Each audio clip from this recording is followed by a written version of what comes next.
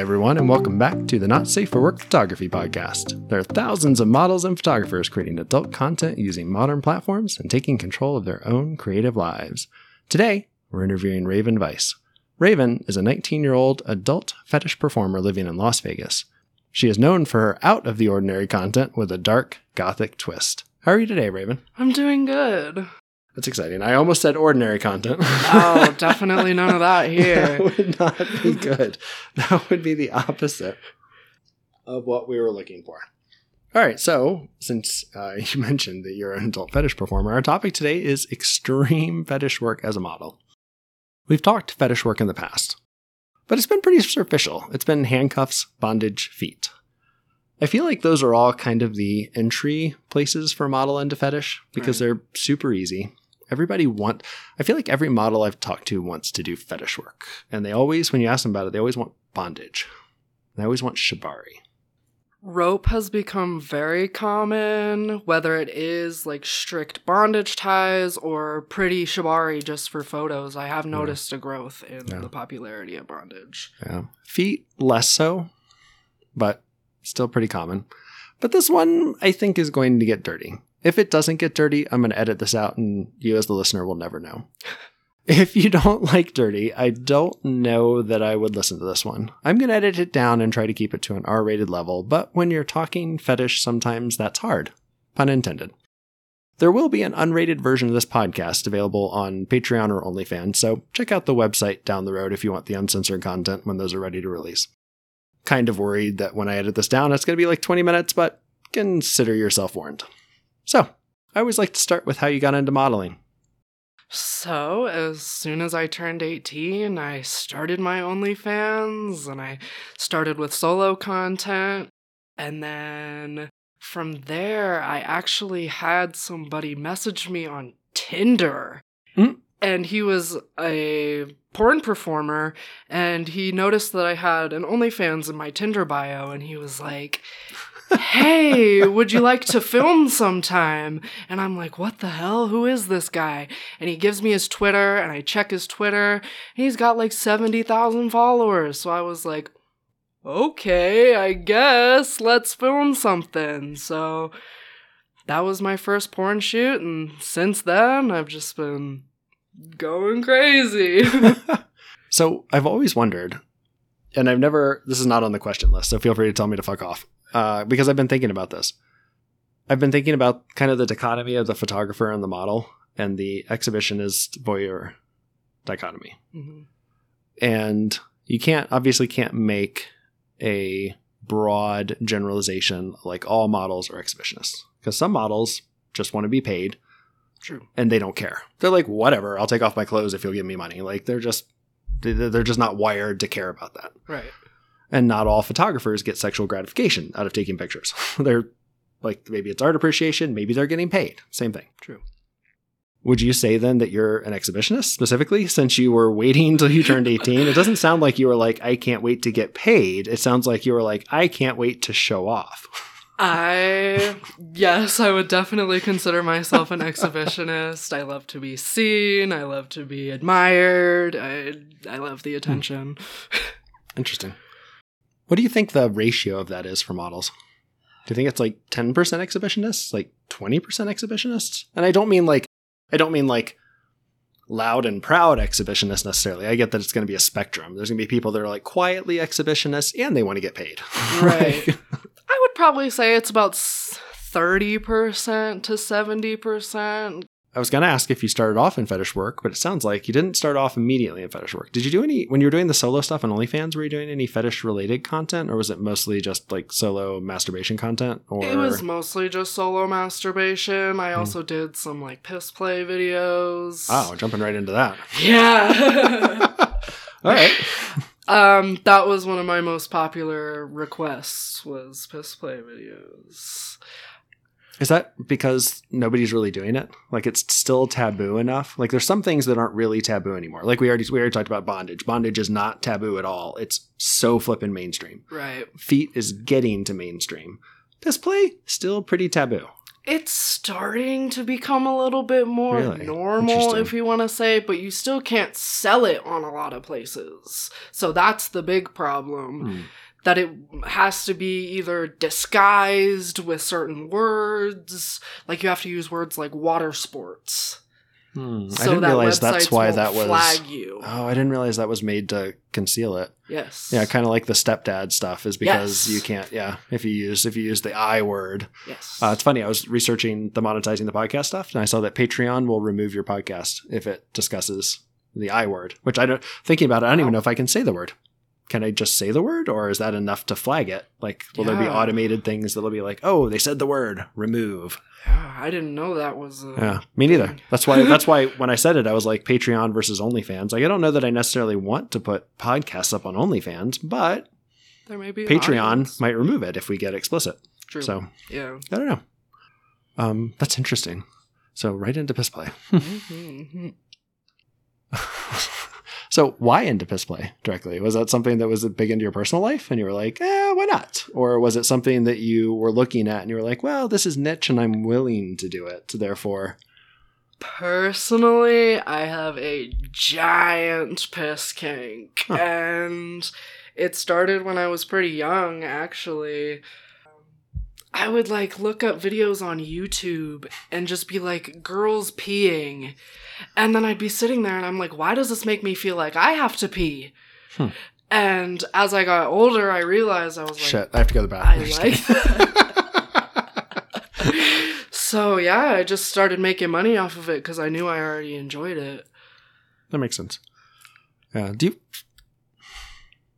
interesting. I was reading a book called The Pragmatist Guide to Human Sexuality, and they were suggesting that a lot of kinks are the disgust reflex inverted. So that's interesting because a lot of them are things like scat, things like piss.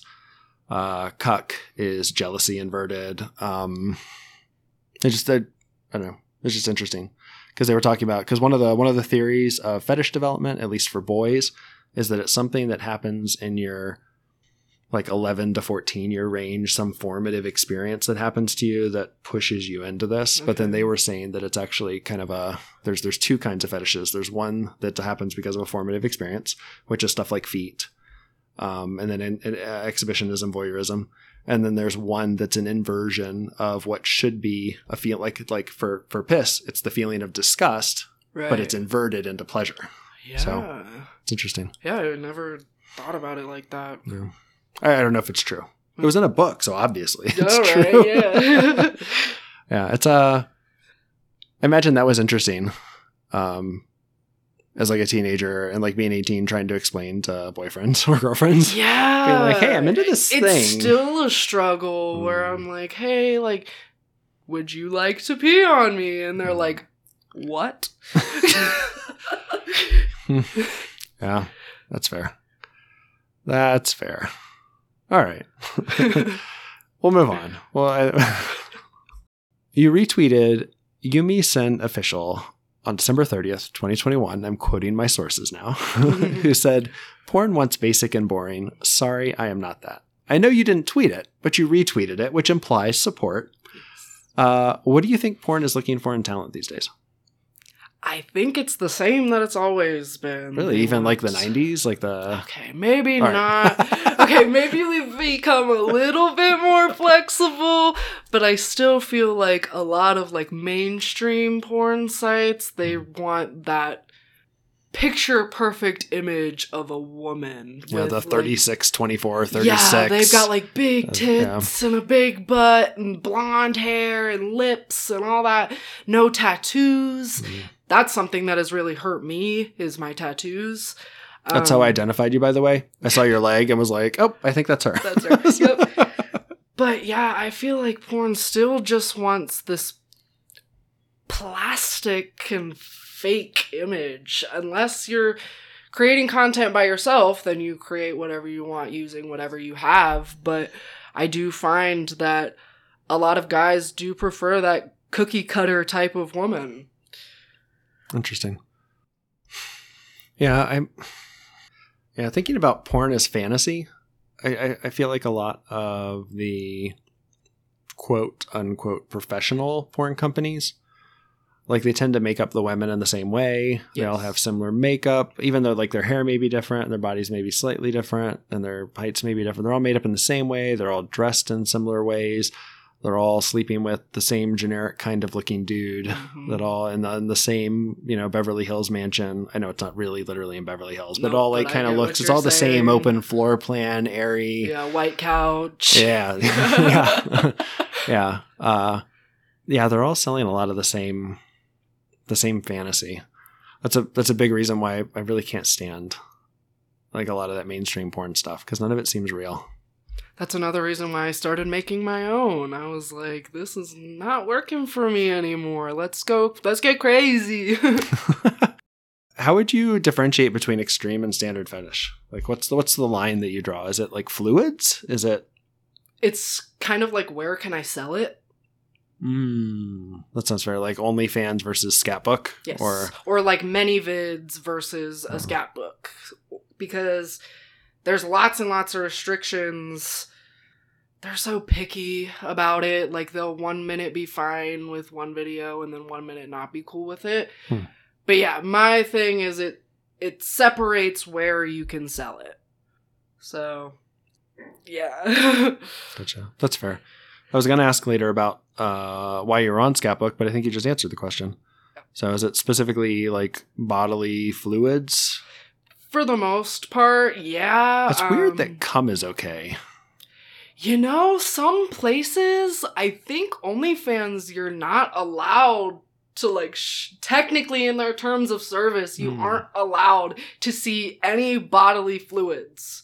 Interesting. Whether it be cum, spit, whatever. It's really weird. Speaking of spit, I feel like that's another thing that's been showing up. Like people spitting in each other's mouths. That's another thing I feel like I've been seeing a lot of lately. Yeah. Huh. I personally like that a lot. Degradation thing? Yes. Yeah. All right. I guess that's related to the piss. Yes. So actually then I guess that's the question is, since you like both of them, is the overall kink the specific piss, or is it just the degradation in general? I think for me personally, it's bodily fluids, but the degradation's always nice too. It's just like a bonus. Let me be your toilet. I mean, that's fair. Interesting.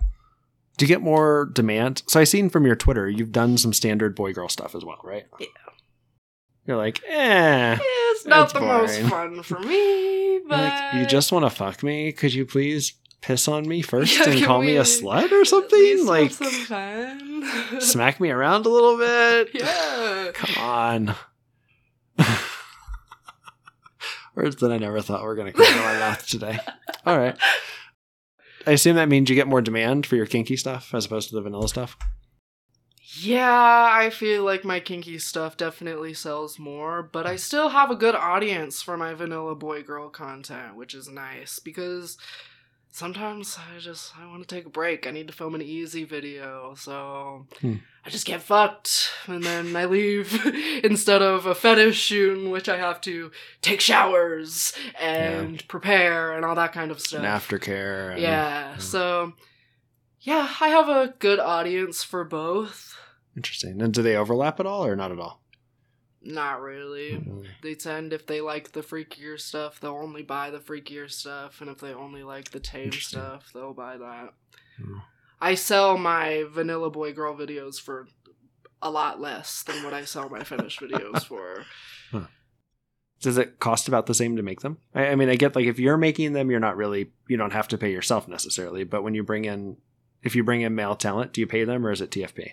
I don't pay my male talent. All right. Do you give them percentage or do you give them a copy of it for them to sell or what? Yeah, we each get a copy of the content. I'll share photos, everything that comes along with it. The other performer will get that. Ideally, yeah, I would love to pay my male talent. That would be super cool, but you don't know how it is. Yeah. We were just talking about how it is. Yeah. Most of the time, the male talent reaches out to me. So I take that as okay, they want to film with me. I don't see that they want much in return other than the content. Gotcha. How do you screen?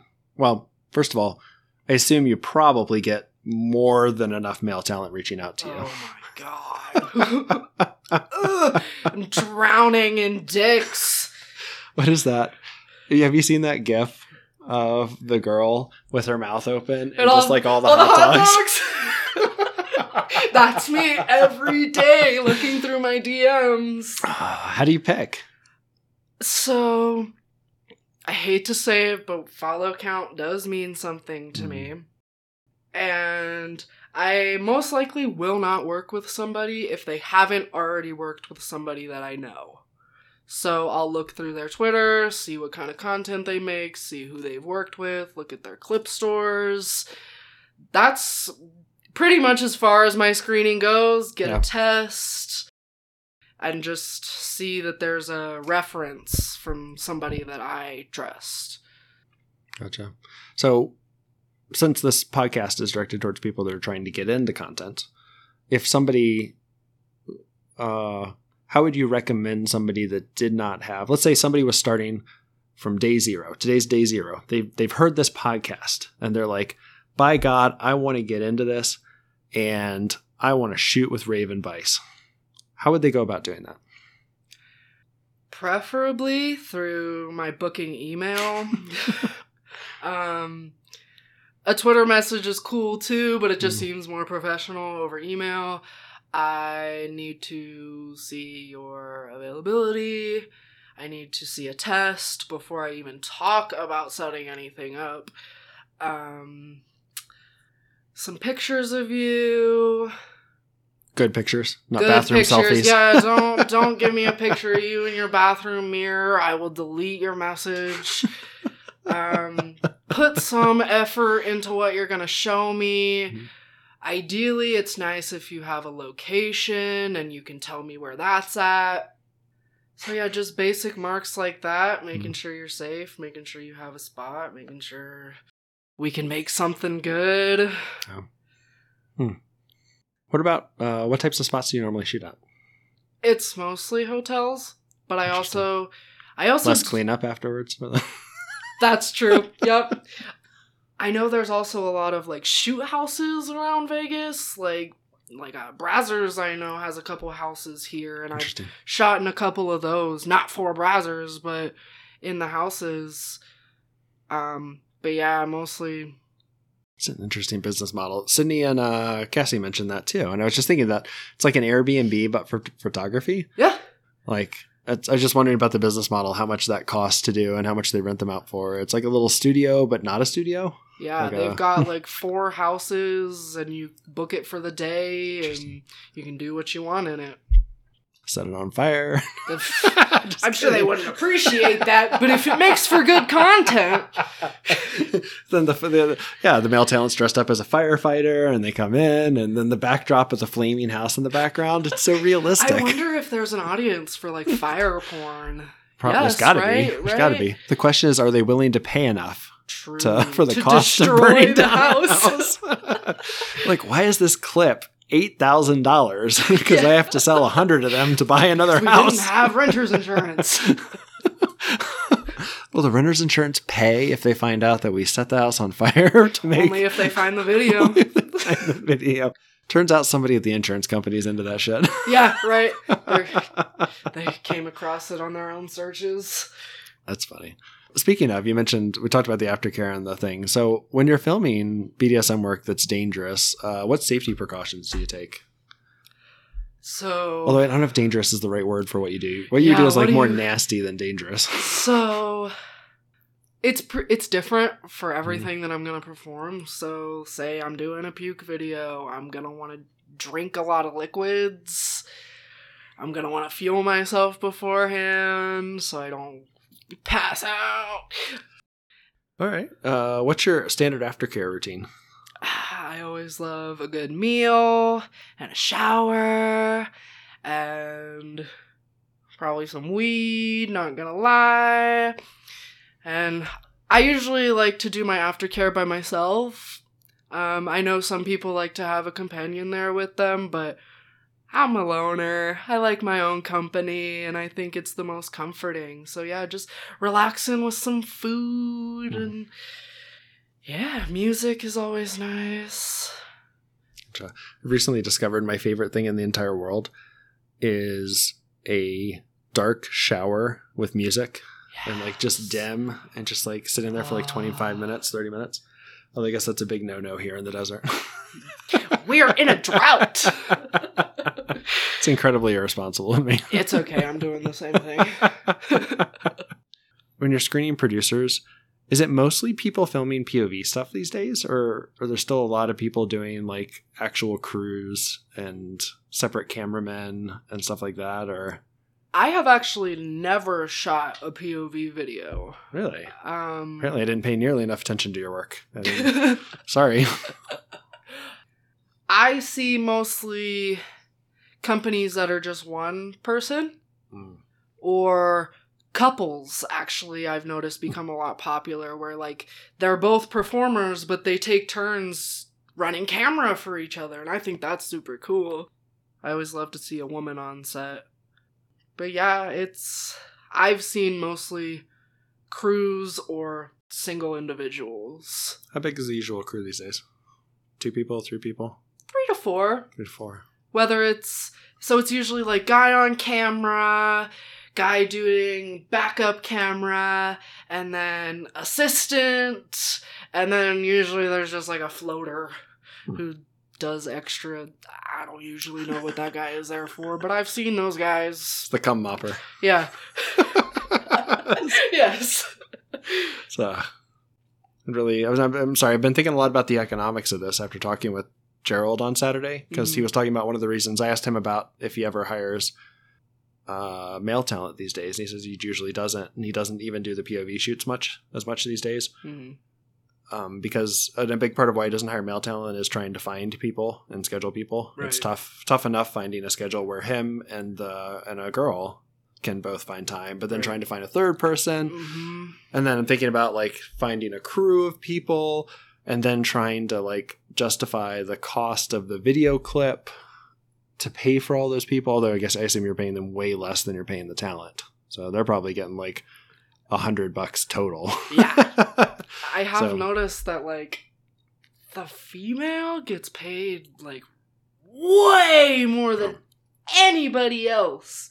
And I think it's crazy because like sometimes those guys are putting in more work than me and they're getting paid less. Well, it's because every guy thinks he's a porn star secretly. Very true. No matter what they say, every guy secretly is like looking and be like, I could do that. Yeah. I was watching that video.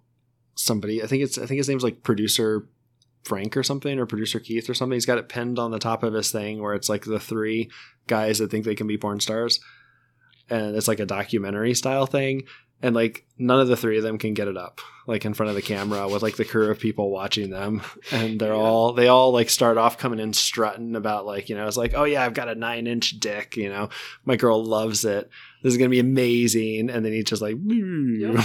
Not every man is made for porn, and not every girl is made for porn either. That's fair. That is fair. Just because you got genitals doesn't mean you should use them on camera.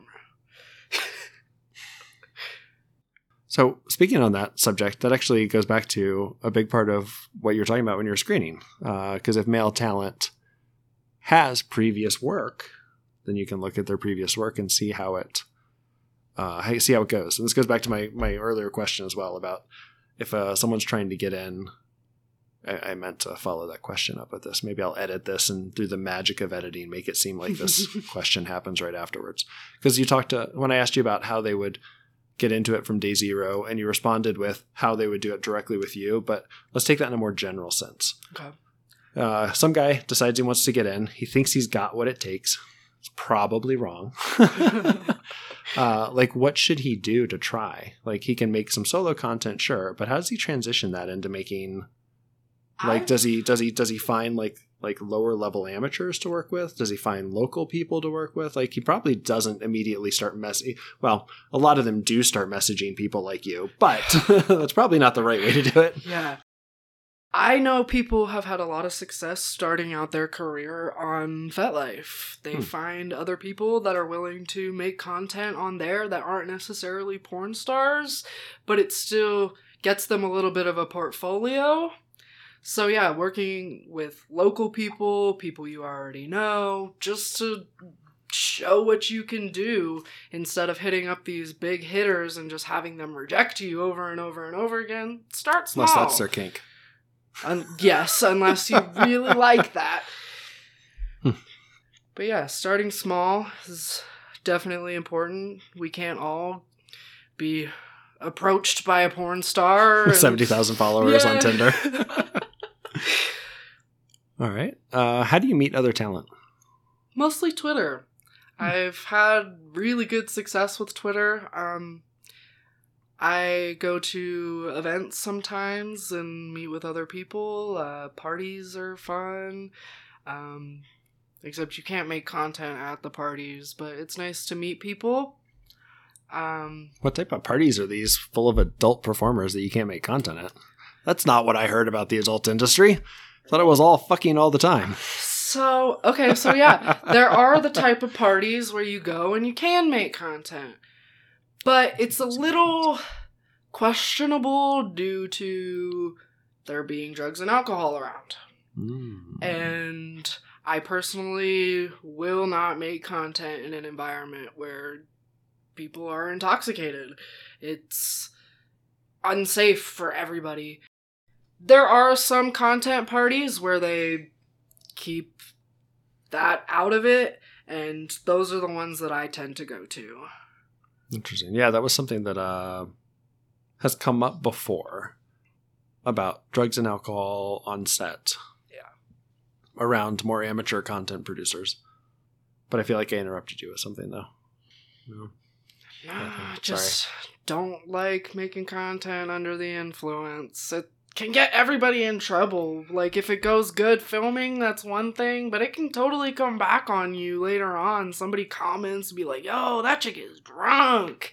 And people are going to start to notice. And that just looks bad on everybody. We are working at the end of the day. Yeah. It's still a job, whether you're fucking or filling out paperwork. It's still a job, and you still have to be professionals. Yeah, and that kind of goes back to a lot of assault allegations and stuff about whether you can consent or not. Right. When you've been drinking. Speaking of consent, talking with Ziva and then talking with Gerald, I heard about a new concept to me, consent checklists. Yeah. Have you been using them? For certain shoots, yes, I do. Is it specific producers that use them then? I personally have my own. Ooh. Sometimes they will ask for it, sometimes they won't, and I'll just send it with my test and be like, this is what I'm cool with, this is what I'm not. They usually really appreciate it because then they don't really have to have a long, lengthy conversation over your limits. It's all right in front of them. Yeah. So I think those are really, really helpful, and I think more people should start using them. Yeah. Gerald and I were actually talking about it after the podcast, unfortunately, after we closed out the podcast. So I'm shoving it in here into this other podcast. That actually, one thing that I didn't consider is that it has applications in non-fetish shoots too. Yeah. Because one of the super awkward stages when you're talking with a model, like an art nude model, is trying to figure out like what they're willing to do. Right. As you're like, I have this concept, but you're always like, models on Model Mayhem will put like, I do fetish and erotic, but I don't shoot nudes. And you're like, so what does that mean exactly? Yeah. What are we going to get today? Or they'll say, I shoot nudes and I do erotic, but that's all right. So does that mean like that you'll shoot Playboy style nudes? Does that mean that you'll shoot open leg nudes? Yeah. Or does that mean that, you'll masturbate for the camera? Like erotic is a wide, or that you'll shoot toy stuff. Right. Like that's so it occurred to me that it's even a good job. I mean, not a good job. It's probably a good idea to put together one even for vanilla shoots where you can send a model and be like, I will shoot art nude. I will shoot Playboy style nudes, which is very close to art nude. Like there's probably only like a stylistic difference there. I will shoot open leg nudes. I will shoot, various things. So that way, because I'm a little socially awkward. I feel that. And that's always like the worst. That's the second. There's two parts of the conversation. Three parts of the interaction with a model that I have a lot of trouble with. Number one is the pay, because now that I've talked to a lot of models, I'm getting a much better feel for like what's acceptable and what's not. Mm-hmm. Number two is that conversation, like boundaries beforehand. Because on one hand, you're always afraid. Like, if I go too far, she'd be like, what the fuck is this creeper doing? And then bash you on the internet. But less worried about that, but more because I can always adjust it. Like, if she's like, I'm not comfortable with open leg, then fine. If I'm approaching a model, it's because I think they've got something special that I think would work well with my work. Like, just because they don't want to do open leg, that's fine. We don't have to do open leg. I have other shoot ideas that don't involve open leg. We don't have to do that.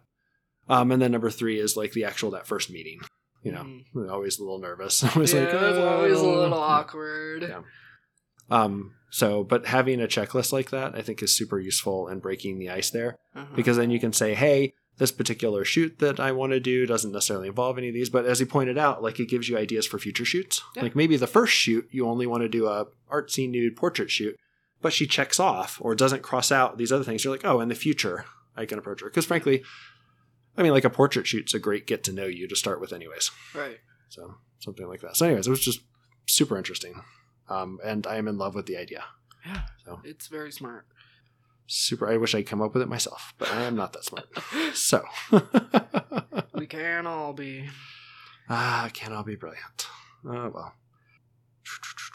All right. So I scrolled through your Twitter's feed and your site, and I basically have a giant list of fetishes here that you have done videos on.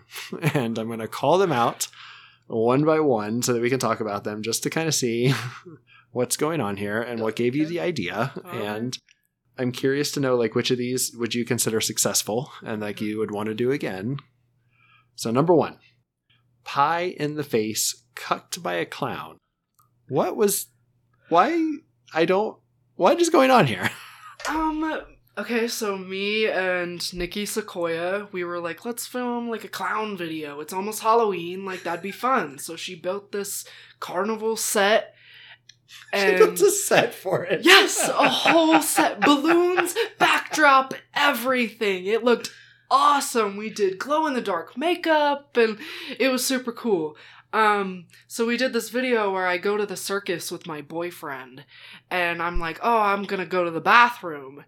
And then it cuts to my boyfriend finding me fucking a clown in the back while he's waiting for me to come out of the bathroom. And it's one of those, like, you can watch, but you can't touch. So the whole time it's from the boyfriend's point of view. And yeah, you're just getting cucked by a clown. I feel like the best cuck videos are always filmed from the boyfriend or the husband's point of view. Yeah. I feel like when there's like a fourth party filming it, it like removes you from the scene because you're like, somebody else is filming it. Somebody else is in the room. Yeah. This is not real. Yeah, I'm not the one watching. Yeah.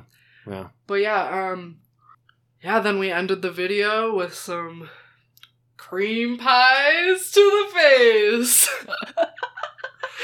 And we were actually nominated for an award for that one. That's amazing. So. I feel like I've seen a lot of content creators are big into clowns. Yeah. I have noticed a big rise in popularity in clown porn. I don't know where that came from or like who that necessarily appeals to, but it's fun to make. You've got like the clown makeup on your face and the clown drops their pants and there's clown makeup on his dick too. It's got like a little red nose. Yeah. The problem is then he pulls his dick out and the nose is gone. Yeah. You're like, someone's got to get that out. Yeah, so that's my experience with clown porn. Oh, no. That's how you should have done it with the cuck. He pulls it out and the nose is gone. And he's like, cuck, you got to go get the nose. Oh, that would have been so good. All right. That's my contribution to the clown cuck porn. A good one, I might say. That is. I don't necessarily understand the appeal, but a lot of people love it. I've seen that as a definition for fetish, right? Because if you look at it and you go, but why? Then you're like, that's a fetish, and it's not yours. There we go. Yeah. That's a really good way to think about it. Yeah. Because if you're like, yeah, I'm there. You're like, nope, that's yours. Yep. Videographers and photographers that want to tie you up and use vibrators on you or have sex with you. Is that two separate groups or one single group? two separate. Interesting. Yeah, like I know the website that I worked for the most recently, he does not do any type of penetration or anything like that. He strictly does bondage and forced orgasms. His thing is with those giant, like, Hitachi magic wands, tie you up real tight and put that thing on you and not let you go anywhere. But actually, I've only ever been contacted by maybe 2 or 3 producers that make that kind of content. As far as, like, bondage sex goes, there's not a lot of places you can sell it. Yeah, I think I've only seen it like once. Yeah, it's hard. You can't have, like, all 4 limbs bound, I think that's what it is, with penetration. So it would have to be a producer that has their own platform, and there's just not a lot of them. You almost need like a stool or something, or a bench. Yeah. Because most of the normal bondage stuff, there's no real way to actually... Yeah, which goes back to kind of what we're talking about. Was that the last interview? Shit. It goes back to kind of the thing about where fetish is not necessarily always about sexually gratifying yourself. It's not always about ejaculation. Would that make fetish photographers frequently safer to shoot with than photographers that want more sexual stuff? Like, because they're looking for a very specific thing as opposed to, like, trying to have sex with you or... I am personally a lot more comfortable with filming non-sex fetish work. Mostly because most of the time it's just dude behind the camera filming the girl. Yeah. Or, yeah, mostly for fetish work that I've done, it's just guy behind the camera filming me. I have done a couple. I don't know if I would quite consider Gerald's content fetish. I guess it is like the stepdaddy. He does some bondage stuff and he does the process stuff. Yeah, so that's kind of like in the middle. Because he won't do like penetration, but he will like finger you. Which is still, to me, more comfortable than penetration. So when you're speaking with a photographer or videographer that wants to tie you up and put you in a place where you really have difficulty, like right now, if I tried to do something that you didn't want to do, you could run for the door. I'd be out the door. Right. But if you're tied up or handcuffed, how do you do additional screening there? Or is there additional screening? You mentioned before that you usually only work off recommendations from other people. So you have a strong screening process normally, but is there any additional precautions you take when it's bondage? Not really, to be honest. I've shot for 3 different bondage sites.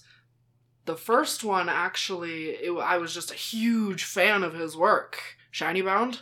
I was a huge fan of his work. You did a bunch of stuff with him, right? Yeah. Yeah. And your older stuff last year, I think you had a bunch of posts. Yeah. Yeah, because we used to date, so that was that. I didn't want to mention that, but... Yeah. But yeah, with him, I found him on Twitter, and I was like, wow, this is really cool. So I subscribed to his OnlyFans. The first person I ever subscribed to on OnlyFans. And I was looking through his stuff, saw some people that I recognized, and I messaged him, where are you located? Vegas. And we set up a shoot. And then we shot again and again and again. I did some bondage work with Gerald. I didn't do any of the bondage my first shoot with him. And then I got comfortable enough to do it on the second.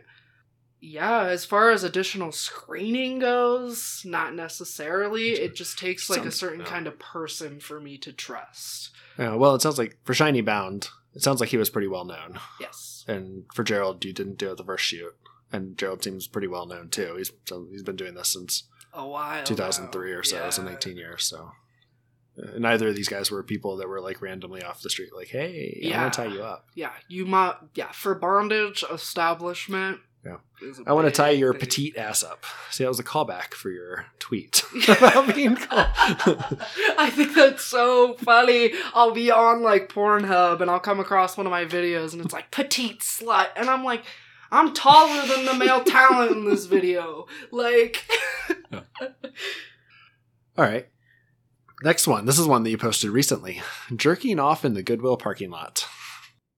This one looks like a fairly boring one for you. Just jerking somebody off in a car in a parking lot. Is it a new fetish you're trying to break into? So actually, I just met this guy who his whole thing is public content. I did. I looked over his stream, actually. I was like, he gets real risky with it. It's crazy. Yes. But yeah, I think it's fun. So we've been dabbling in a little bit of public stuff, and I have a video to release with him, so we'll see how that sells. All right. How did you decide to do it? Just because you met him and he asked you to do it, or were people requesting it, or? No, I met him, we were hanging out, and I was like, you want to take a video of me jacking you off in the car? And he was like, hell yeah. So I jacked him off in the car. This is all while I was drinking boba. And there's like clips in it where you guy like cheers the camera and we're having a good time. So this is like a mix of exhibitionism and bored ignored. Because you're kind of like, having my... I'm looking at the camera, just jacking off at the corner of my eye. Have you ever done any bored ignored style stuff? No. Interesting. I feel like... I don't know. I feel like that's a more dominating... type thing. No. Who's being dominated? I guess the person who's doing the ignoring. I guess the question is it because it's usually the woman who's ignoring the guy and the guy is pawing at the girl. But it could go the other way around. But I don't know if that would sell. I don't know. I don't think I've ever seen it the other way around. Interesting. I don't know. We might have to try that out. Yeah. Huh. I'm always down to try everything, even if it doesn't sell. If one person buys it, one person enjoyed it, yeah. So that's cool. I mean, we were talking about that and all these.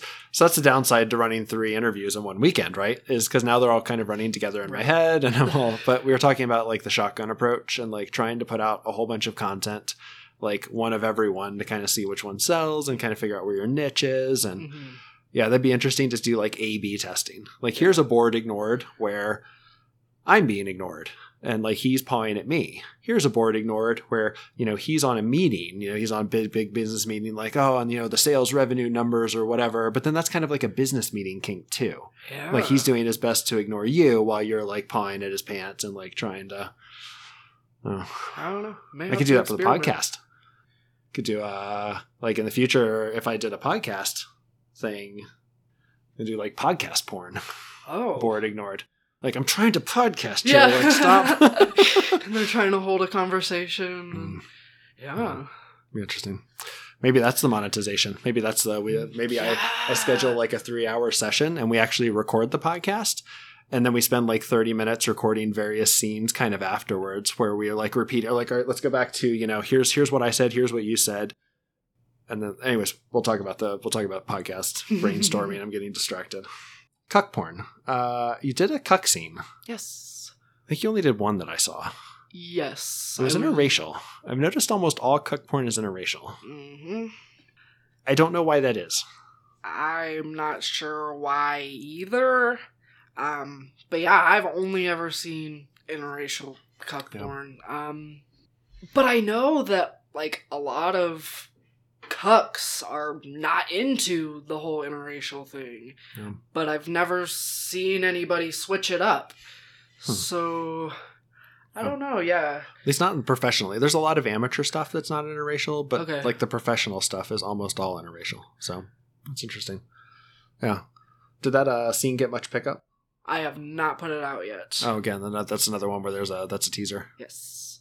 I did have lots and lots of fun filming it, though. My first cuck scene ever, with Don Prince. Yeah. I've been seeing his name pop up a lot lately. Is he fairly new to the industry, or did he just, like, start getting traction? Or? I think he's been around for a little bit, but I think he's just now starting to get on some sites, so his name is getting out there. Yeah, it was weird. I've been seeing his name a lot in the last, 3 or 4 weeks. Yeah. Interesting. Playing in the mud and getting hosed down for ShinyRigger.com or Shiny Rigger. That doesn't seem like a fetish to me, but I guess it is. Somebody paid for it, obviously. Well, Yeah, so we were out in Florida with Misdemeanor and Sergeant Miles. Such a great name. Yeah, I know, right? God damn. And This is a great name. so they live out on this farm, and they had a pig pen.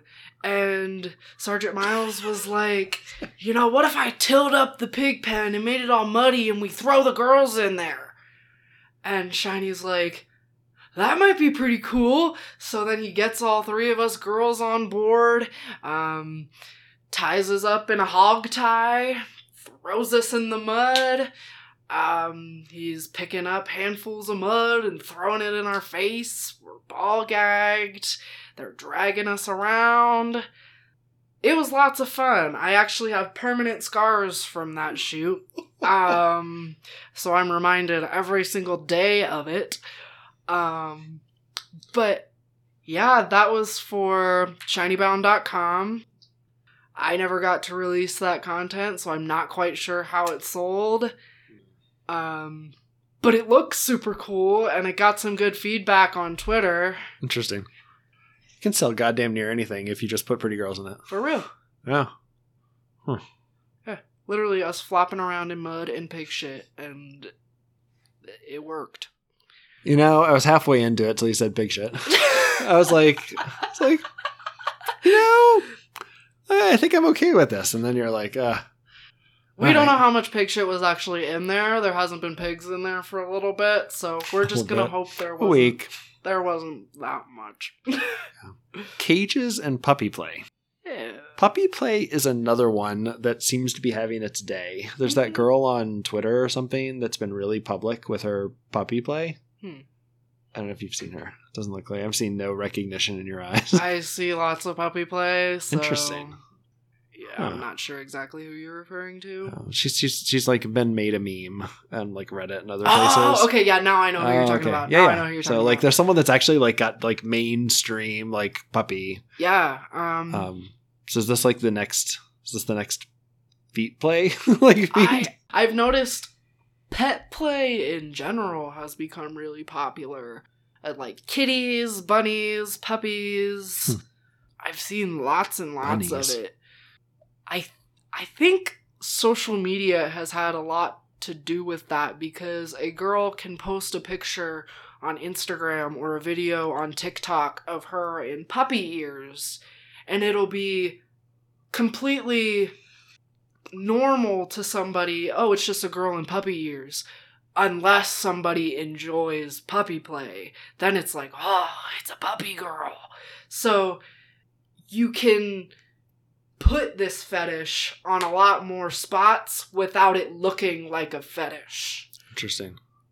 That actually sounds like, so the feet thing. Did you grow up watching, what the fuck was that Nickelodeon show? iCarly? What? iCarly, yes.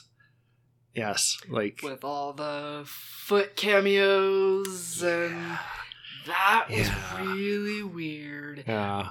When I was watching it, I thought nothing of it. But now watching it again, I'm like, wow. These young girls being told to like put their toes in their mouth for TV, and they don't get it. And I remember wonder how many kids, like young adults now, are like, oh, I love toes and I love feet, and now I don't know why. Oh, yeah. Because Nickelodeon was just forcing toes down their mouth. Yeah. I remember Nickelodeon ran like a contest where you would like draw smiley faces on your toes and send in pictures of your feet. That is where I was like, oh my god. Oh my god. Because it's like these little girls watching this show, and he's just getting all these pictures of these girls' feet. Wow. Yeah. Wow. He's like, I don't even have to pay for it anymore. Yeah. It's scary. Oh my god. Oh wow. I don't know where to move on from there. Yeah. Other than to just be horrified, quietly horrified.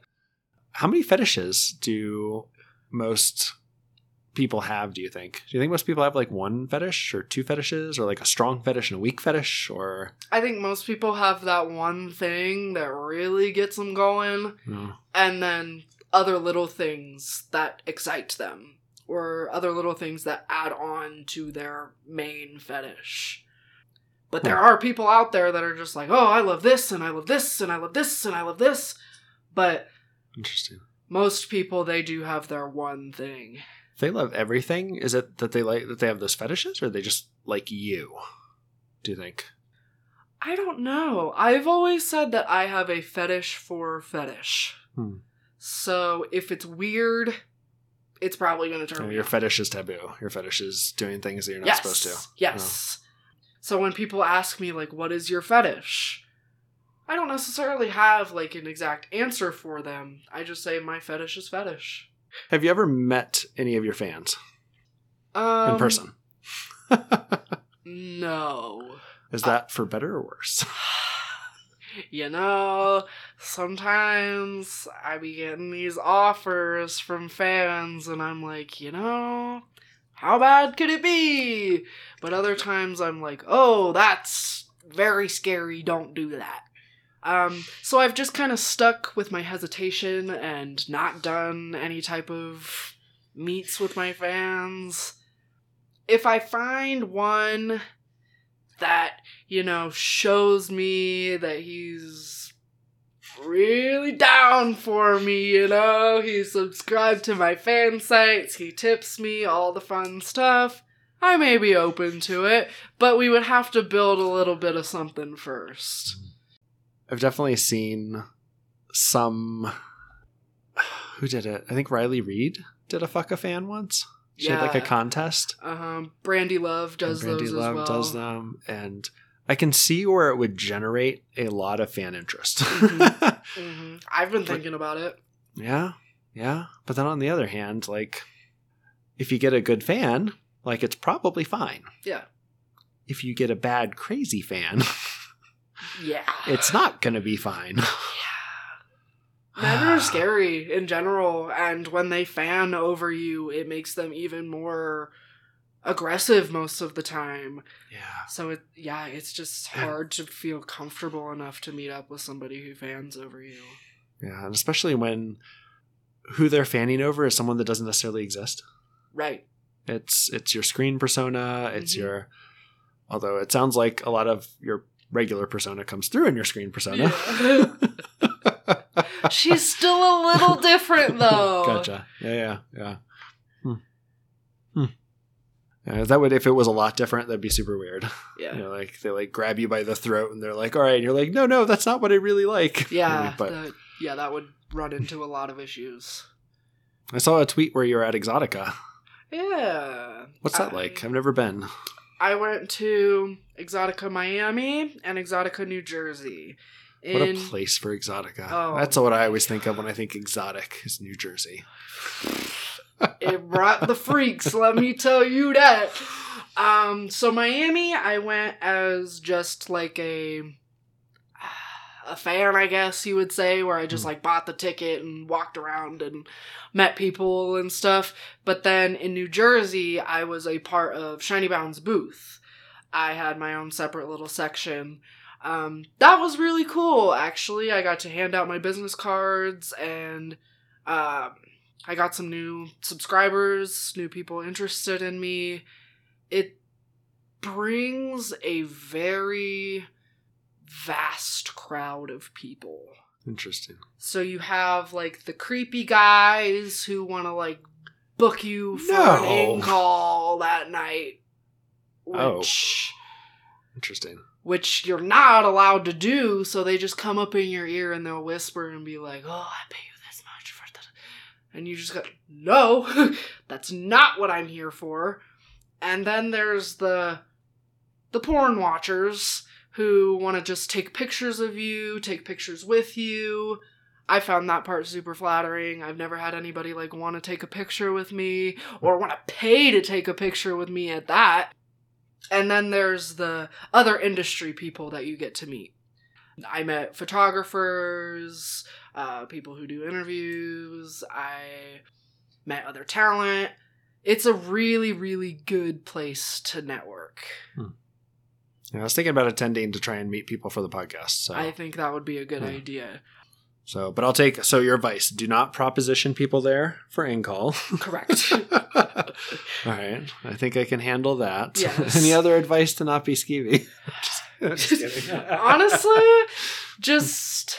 Don't stuff any socks in my pants. I think I can. Me personally, I love to be given a business card. I do need to make business cards for the podcast, actually. Yes. Yeah, pretty much. I worked with a couple people that I met at Exotica. Business card, follow them on Twitter, and that was that.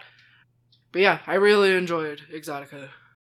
If you're gonna go, I suggest you go to Chicago, actually. I've heard that's the biggest, best one that brings out the most people. That's Cassie said that there were a lot of performers that lived in Chicago, specifically trans performers. Yes. Which kind of makes sense. Chicago's such a, like Chicago O'Hare being there, it's probably super easy to fly to wherever shoots are happening. Yes. I know, yeah. Chicago is popular. Seattle's fairly popular for models. Of course, LA, New York, Miami. Yeah. Tampa, I've noticed a lot of girls are moving out there, and there's a lot of fetish work out there, actually. Yeah. So I'm looking to make a trip back out to Florida to get some more work in. It's hot and sticky. Yeah, that's the only part. The bugs are big. Gross. Gross. Is that a fetish? Like blood draining, like mosquitoes? Oh. Huh. I get eaten alive by mosquitoes out there. So you just need to find somebody. You just need to have somebody to like follow you around with a camera and be like, you're like, no, right bugs. Here. I need you because like right here is not fetish. Right here is fetish. They're like picking them up and placing them where they need to go to get the good shot. Oh my god! Some guy's like, no, that's not dirty enough. I need it on your ass. Oh my god! God damn it, fucking men. Yes. No matter how much you give them, they'll always want more. I mean, the mosquito's sucking. Isn't that enough? I'm literally giving my blood for you. You know what, though? I should get closer to the microphone. That's a fluid, and now you can't put it on OnlyFans. True. You can't put blood anywhere, so... Yeah, because there was some porn performer that I was listening to a podcast where she did a horror/porn film where they used fake blood, and they got it removed. It was removed everywhere because you can't have porn and blood together, even in a fake. She was like, we had like 5-gallon buckets of blood. Like it obviously wasn't. It was so much blood that we would have had to like eviscerate humans, and like there's no way that it was real blood. Yeah, they go a little extreme with their removing of videos. I know, like, fake weapons or even like a finger gun. They'll take your video down for a finger gun. You can't have somebody like break in and like fake attack somebody with like I'm gonna shoot you. Yeah. Just a single like, watch out. Oh, your video's gone.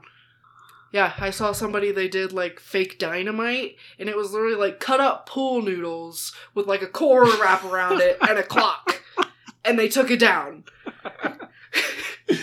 But how else am I going to get my like woman in distress tied up on the railroad tracks? It was like a superheroine video. So she was like struggling to get out, and there's this bomb, and they didn't like that. See, I was thinking more of like the guy twiddling his mustache next to the woman tied up on the railroad tracks with like the dynamite. See, I love that kind of porn. Funny. You just can't find it that much. Yeah, the old 1870s times. Yeah. I've always wanted to do horror porn. There's actually a website called horrorporn.com, and it's my favorite. Yeah, they had to start their own site because they couldn't do it anywhere else. They can't put it anywhere else. Oh. There's not enough cowboy porn out there. Huh. One of my favorite porn videos growing up was called Pussycat Ranch. It's an old 1970s video. Nice. My dad had a copy of it in his like thing, and we used to like take the VHS tape downstairs and have to like rewind it back to the right place. But yeah, it was an old it was based in a brothel in like the Old West. So it's just like cowboys. Yeah, it was like cowboys and like, you know, like brothel workers wearing like old fashioned dresses and stuff. And I have a real soft spot for like 70s style porn. I don't know what it is, but yeah. I don't think I've seen much. I don't know. There's like a filming style. I'm actually super curious. I wonder if there's like a generational divide. Like if you look at like men in their 40s, men in their 30s, men in their 20s, and like look at like what their favorite type of porn is. Mm-hmm. It'd be really interesting to look at like how like different porn affects like I don't know. I don't know get, if it yeah, really I get matters. where you're going with that. Oh. I feel like that has to have something to do with it, like what you first Grew up. found, is something that you like. Raven, where can everyone find you online? I am on Twitter at Raven Vice, but the A and the I are replaced with X's. My God. And I am on Instagram at MyChemPrincess, and then on ManyVids as MyChemPrincess. Why My Chem Princess? Because my favorite band at the time was My Chemical Chemical Romance. And That's I'm fair. a princess. Obviously. Thank you for coming on the podcast. Of course. And with that, we are done. Check us out at the NSFWphotographypodcast.com. On Twitter is at NSFWphotography, Instagram at the NSFW Photography Podcast, and subscribe on your favorite podcast app.